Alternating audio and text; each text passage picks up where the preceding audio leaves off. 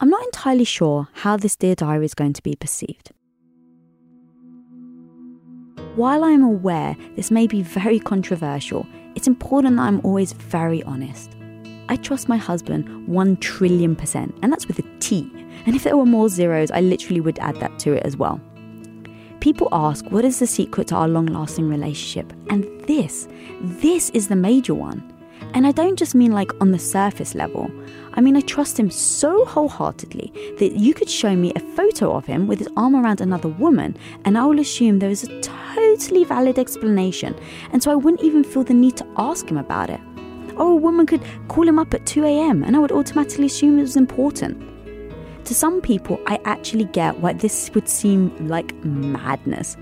If you've been stung or burnt by someone, I very much understand that this will leave a scar. But for me, the second I even have a single ounce of doubt, it becomes like a crack in our connection. At first, it may just seem like a hairline crack, so minute that you may not even think it's a problem. But just like water, the doubt can seep through any crevice. And so what happens? On metal, if water drips long enough, it eventually creates rust, right? And so the doubt for me would become so toxic that just like rust, our relationship and bond would become brittle.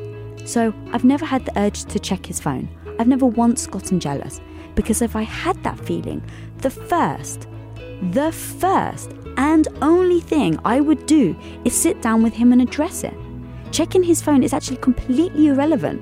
The thought alone is more destructive in my opinion. So it needs to be addressed immediately. But now look, don't feel bad about it. Don't judge yourself for thinking or feeling it, but do take action and figure out why you feel like that. What is it that you or your partner is doing to find yourselves in this situation? Because communication and clarity is key.